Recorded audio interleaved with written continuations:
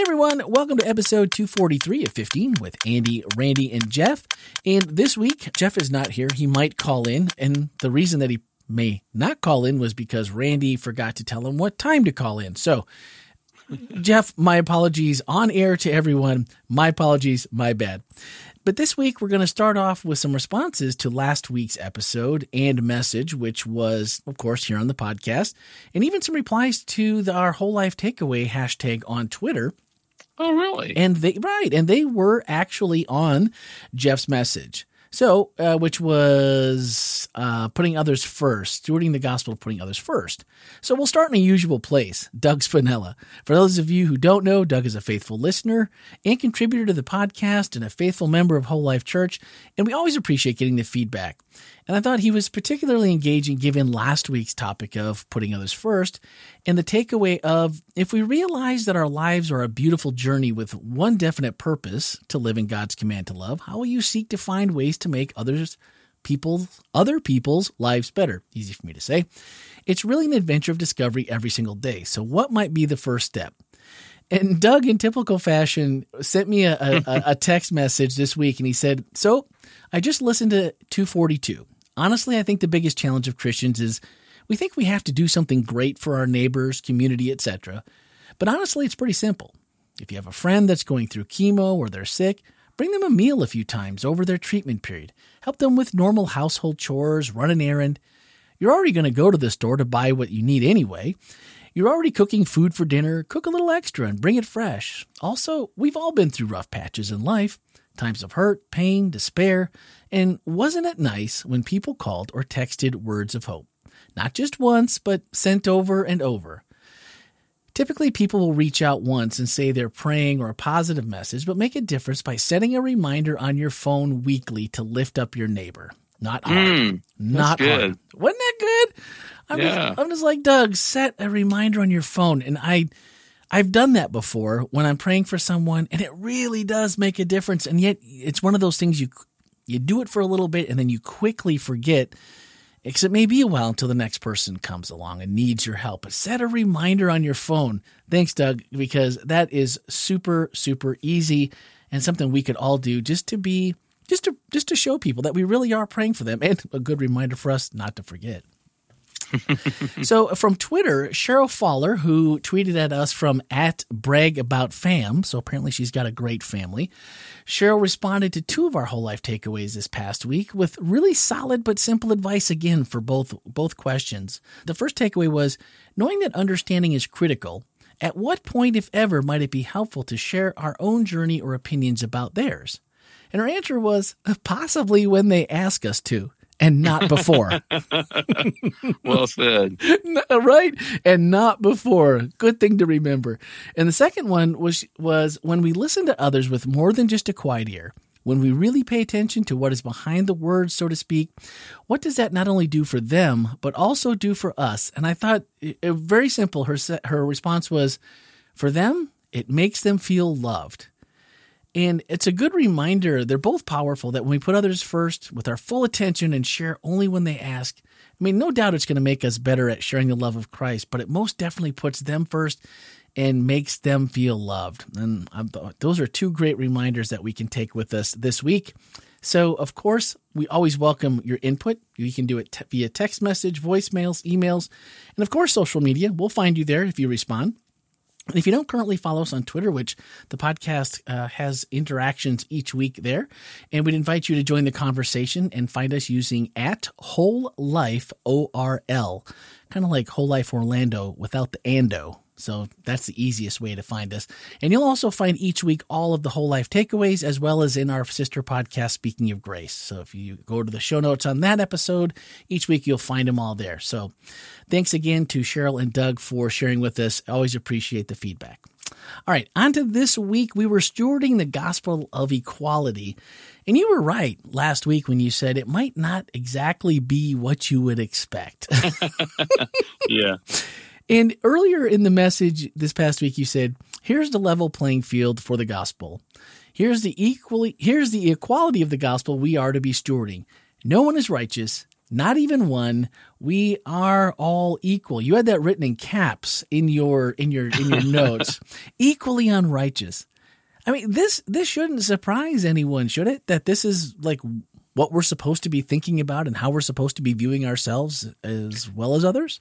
Yeah, but it's so easy to slide a little towards spiritual superiority, feelings. It's just pretty tempting. Oh, I'm glad. I'm not saying I'm perfect, but I mean, compared to so and so. Ooh, darn. That one really that one might have resonated a little bit too hard. That maybe that's gone through Randy's mind more than once. So yeah, maybe that. Andy. Well, is it possible then that we can believe this spiritually, like you just said? I mean, I'm not perfect, but yeah, better than that person, obviously. But maybe we can believe it spiritually, but maybe less so, or not at all as a human in day-to-day life. I mean, I'm not saying we should really be separating those two, because I don't think you can. But spiritually, we look around and we see, well, these are all children of God, and I'm no better than any of them. But then when we get to our secular side, if you will, which I know we've talked about this in the past as well, there's not really a difference between these two, or there shouldn't be, particularly for Christians. But then you, in your secular human side, you go, whew, maybe in your job. I mean, I have a degree, this person doesn't. I read more than they do. I dress better than they do. I'm more of a professional. I mean, there's a million things you could add here. Can there be a difference in those two? Well, yeah. I mean, the fact that some people have, I'll use educations, that some people never finished kindergarten and others have 3 doctorates. Yeah. They're obviously going to have different windows of opportunity. They're going to have different experiences in life. But from a spiritual standpoint, they're the level ground underneath all of that stuff is we share the commonality that we're all sinners. I like that simplicity. And I'm just thinking about, like, since I've heard the message the first time, just thinking about little ways that we can remind ourselves. And I don't know why we need reminders. I mean, I know why we need reminders, but I hate that maybe I should put it this way. I hate it that we need reminders that this is the case, because in those moments when you really are listening, you're in the Word, your prayer life is where it needs to be, or as good as it's ever been, and you're studying and you're really trying to make a connection with God in that relationship one-on-one. When you see people, when you're in those times, at least for me, speaking personally, the way I see people, the way I treat people, and the way I think about people are totally different than when I'm not. That's interesting. And I think it's just because the more that those things are on your mind, the more you're studying, the more you're communing with God, you can't really help but see things other than that. And then, things are going along great. And just like everything else, we get, busy with the next thing. And all of a sudden you find yourself thinking something and then realizing, why in the world, even sometimes about someone you love or someone that, family member or even a good friend, and you think, why in the world would I think that about them? That's not me. That's not them. I know better than that. And it's like, where does this come from? And then you stop and think, yeah, I know where it comes from. And then it's, oh yeah, it's me that's out of tune with God. And I just don't, I wish there was just some way that we could just prioritize that. And like, we all go through probably good streaks and bad streaks. I know, speaking personally here, that's definitely me. I go through ups and downs when it comes to that. But how do we get to just make that a priority all the time? Because I think that without that piece of it, it's just so easy to get caught up in everything you talked about this past week of how we just don't do it. Yeah. What's your best advice, Pastor Andy? Yeah, I just think it's, instead of worrying about everybody else and where they are on some scale, it's about keeping a solid grasp on the level ground in your own life. Staying in touch with our human depravity, the fact that we have no value, we have no worth. Great quotation from, I just had it right here, William Temple. He writes, "The only thing of my very own which I contribute to my redemption is the sin from which I need to be redeemed. Oh, ouch. Oh, ooh, who was that? That's William Temple. Sir William Temple. Yeah. We tend to want to think that I think most Christians are comfortable saying, hey, we don't save ourselves. Works, we can't be saved by works. Sure. But we still think that we contribute something. Okay. Yeah. That I put my finger on the scale somewhere and tip it in the right direction. I love it. The only thing of my very own which I contribute to my redemption is the sin from which I need to be redeemed. Man.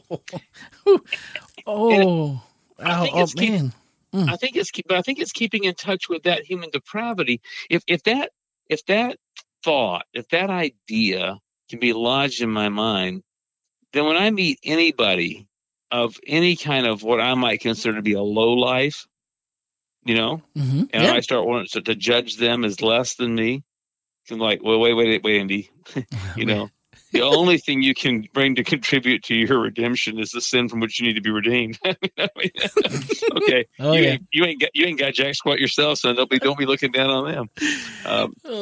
So I really think I think this whole talk about stewarding the gospel of equality is a talk and a concept for self-application more than it is one for projection on others.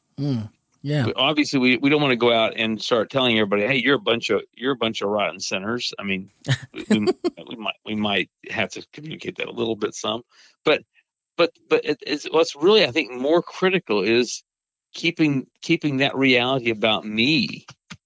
Don't lose that. Am I saved? We're talking about reconciliation this week. Am I saved? Yes. Has God reconciled me in Christ? Yes. Is heaven my home? Yes. Right. That's all true. But on that journey, I'm still a sinner being saved, not a saint being tolerated. Ooh, yeah. Well, and I think that honestly, the thing I've seen lately that kind of scares me about this is someone would say, well, Andy, putting that realization in front of ourselves for many people that might be struggling with self-worth, their identity, and with these kinds of things in the midst of a pandemic, this really isn't healthy because we really need to have our self-talk needs to be better.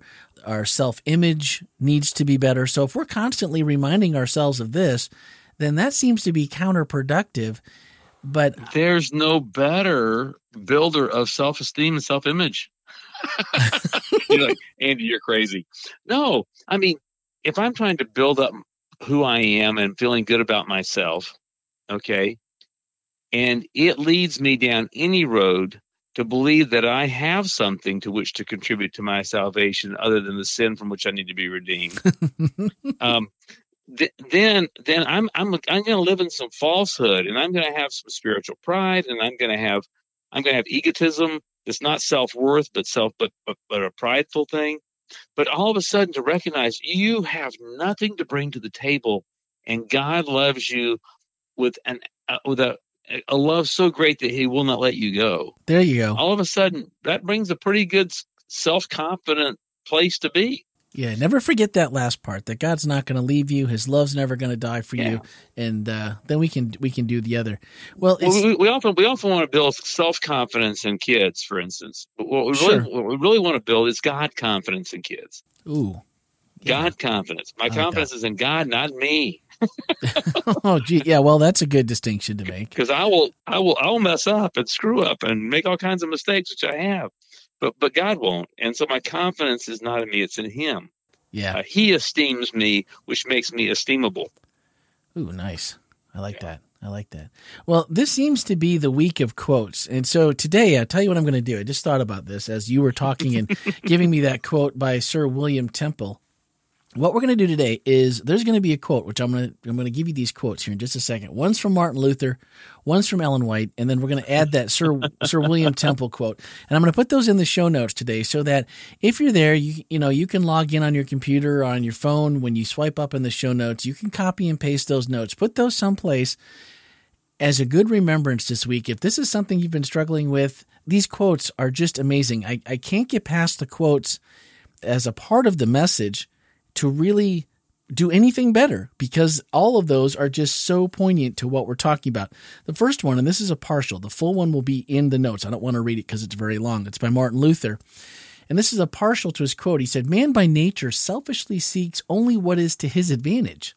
He can only love himself above all things, and that is the sum and substance of all transgression.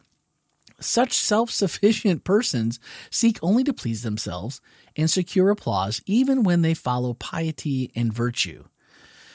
Ooh, these. I mean, it just cuts you down to size when you start to think about the times you've tried to secure applause, even when following, piety and virtue. And then the follow-up, which I thought just really piggybacked so nicely, was by Ellen White. And again, this is a partial. I'll put the whole one in there for you because the rest of it's really, really good. And we've talked about this one multiple times. This is from Christ Object Lessons. And it says, "Lord, take my heart, for I cannot give it.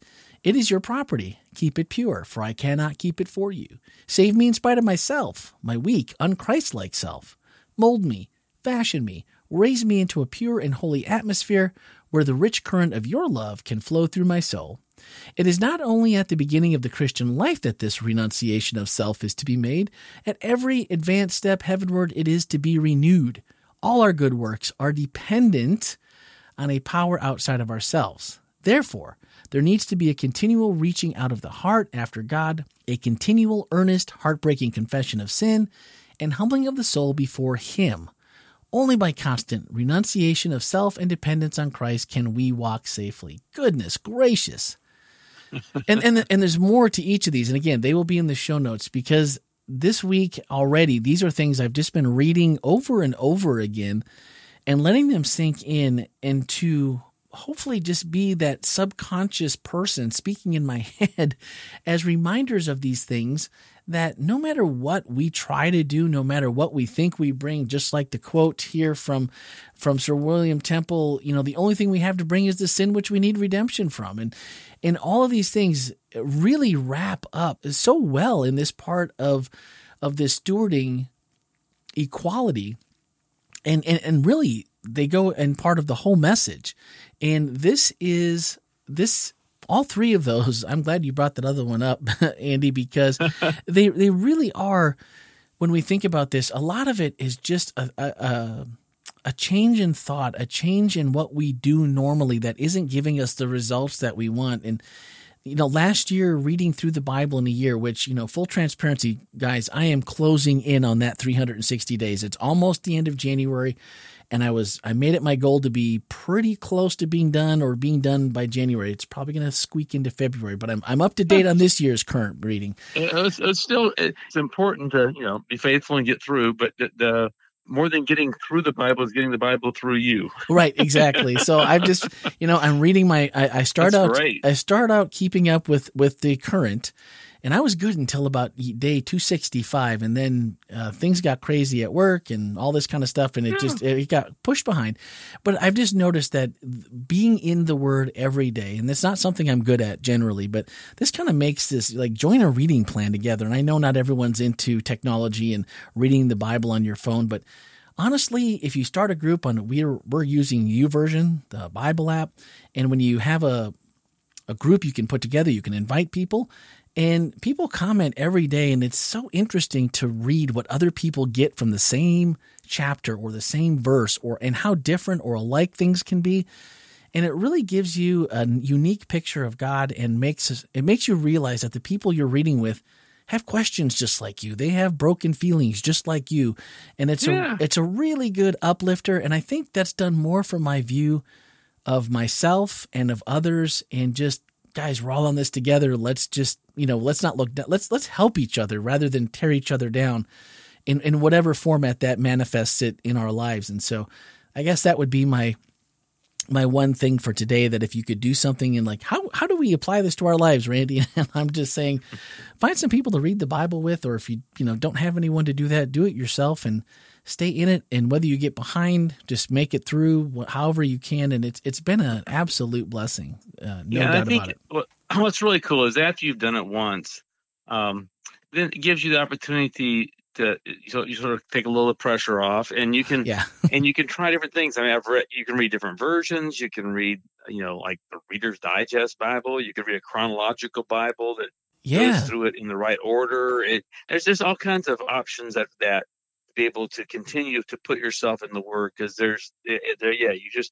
nothing's going to do it better than that. Well, in the chronological Bible, I didn't know up until a couple of years ago. I didn't even realize that was a thing until I started a Bible plan in a year on that. Of course, I did it by myself, and I think I made it to a day, I don't know, like I'm in the hundreds, I think, like 120, something like that. It's harder to do it by yourself. But I found it very interesting, though, in what order they believe, or as close as anyone can, what order the books may have been written chronologically in history, and it was very interesting. I just from that perspective alone. And the storyline, connects together that way. Yes. I loved the context of it all. I really enjoyed doing the chronological Bible. Excellent. All right, guys. This week, one of our Whole Life Takeaways asked, "How broad is your concept of equality? Can you freely sing when we all get to heaven? Or is it easier to sing when some of us get to heaven?" And, as we've already discussed, there's going to be good times and bad times. But again, continually cultivating our friendship and spiritual relationship with God through His Word and prayer, I think we just find those thoughts and perceptions just less and less in our everyday thinking. And we find ways to see the other side of the story, or just see people as no different than ourselves, even if we don't know the story. And that's half the time we put our own biases and our own thoughts or our own prejudices on them when they've done nothing. Maybe we've never even met them, or very briefly. How could you possibly put together a narrative that would make them less than you when you've never met them? So I think all those things start to be less and less, and you just get a better feel for yourself, which in turn improves how you see others. And so it's hard to see. It's hard to see somebody less than you if you're both zeros. All right, so join the Zero Club here at Whole Life Church. So what about you? How broad is your concept of equality? Maybe you've struggled, maybe you've conquered, maybe you're still learning like the rest of us. Let us know by using voicemail or text 407-965-1607. You can email podcast@wholelife.church. Of course, you can hang out on Twitter with us at Whole Life ORL, Facebook, wherever you find us, Instagram, we will find your comments. And our final thoughts are from Andy's message this past week. He said, "We will best steward this gospel of equality by humbly holding on to the truth of both our depravity and God's gracious reconciling in Jesus Christ." That's about as good as it gets right there. That's it. So next week is final? It's the last of this series of Stewarding the Gospel, and it's Stewarding the Gospel of Reconciliation. Reconciliation. And, so I sat down today actually and spent just some quiet time sitting outside, pondering the reality of reconciliation, and reading the text that we'll be preaching through, and thinking about being reconciled versus being irreconciled. So we'll talk about some of that. And that's going to wrap us up for this series? This series will be over. Yeah, the last one. This has been a great series. I've really enjoyed. I mean, I say that all the time, but in actuality, so many of the series that we've tackled through this past year and through the pandemic were so spot on to what was needed at that time. And so kudos to you and the staff who've done a great job of keeping us engaged while we really haven't been meeting in person. And it's been great to at least be able to rely on a message that's pertinent to what we're all going through at that time. It's been great. So I'll be sad to see this one go, but I'm sure we'll have something equally as good to follow. So next week on Tuesday evening, speaking of grace, as always, and then, of course, Wednesday, we'll be back, hopefully all three of us, for episode 244. Thanks for listening, everyone, and have a great week.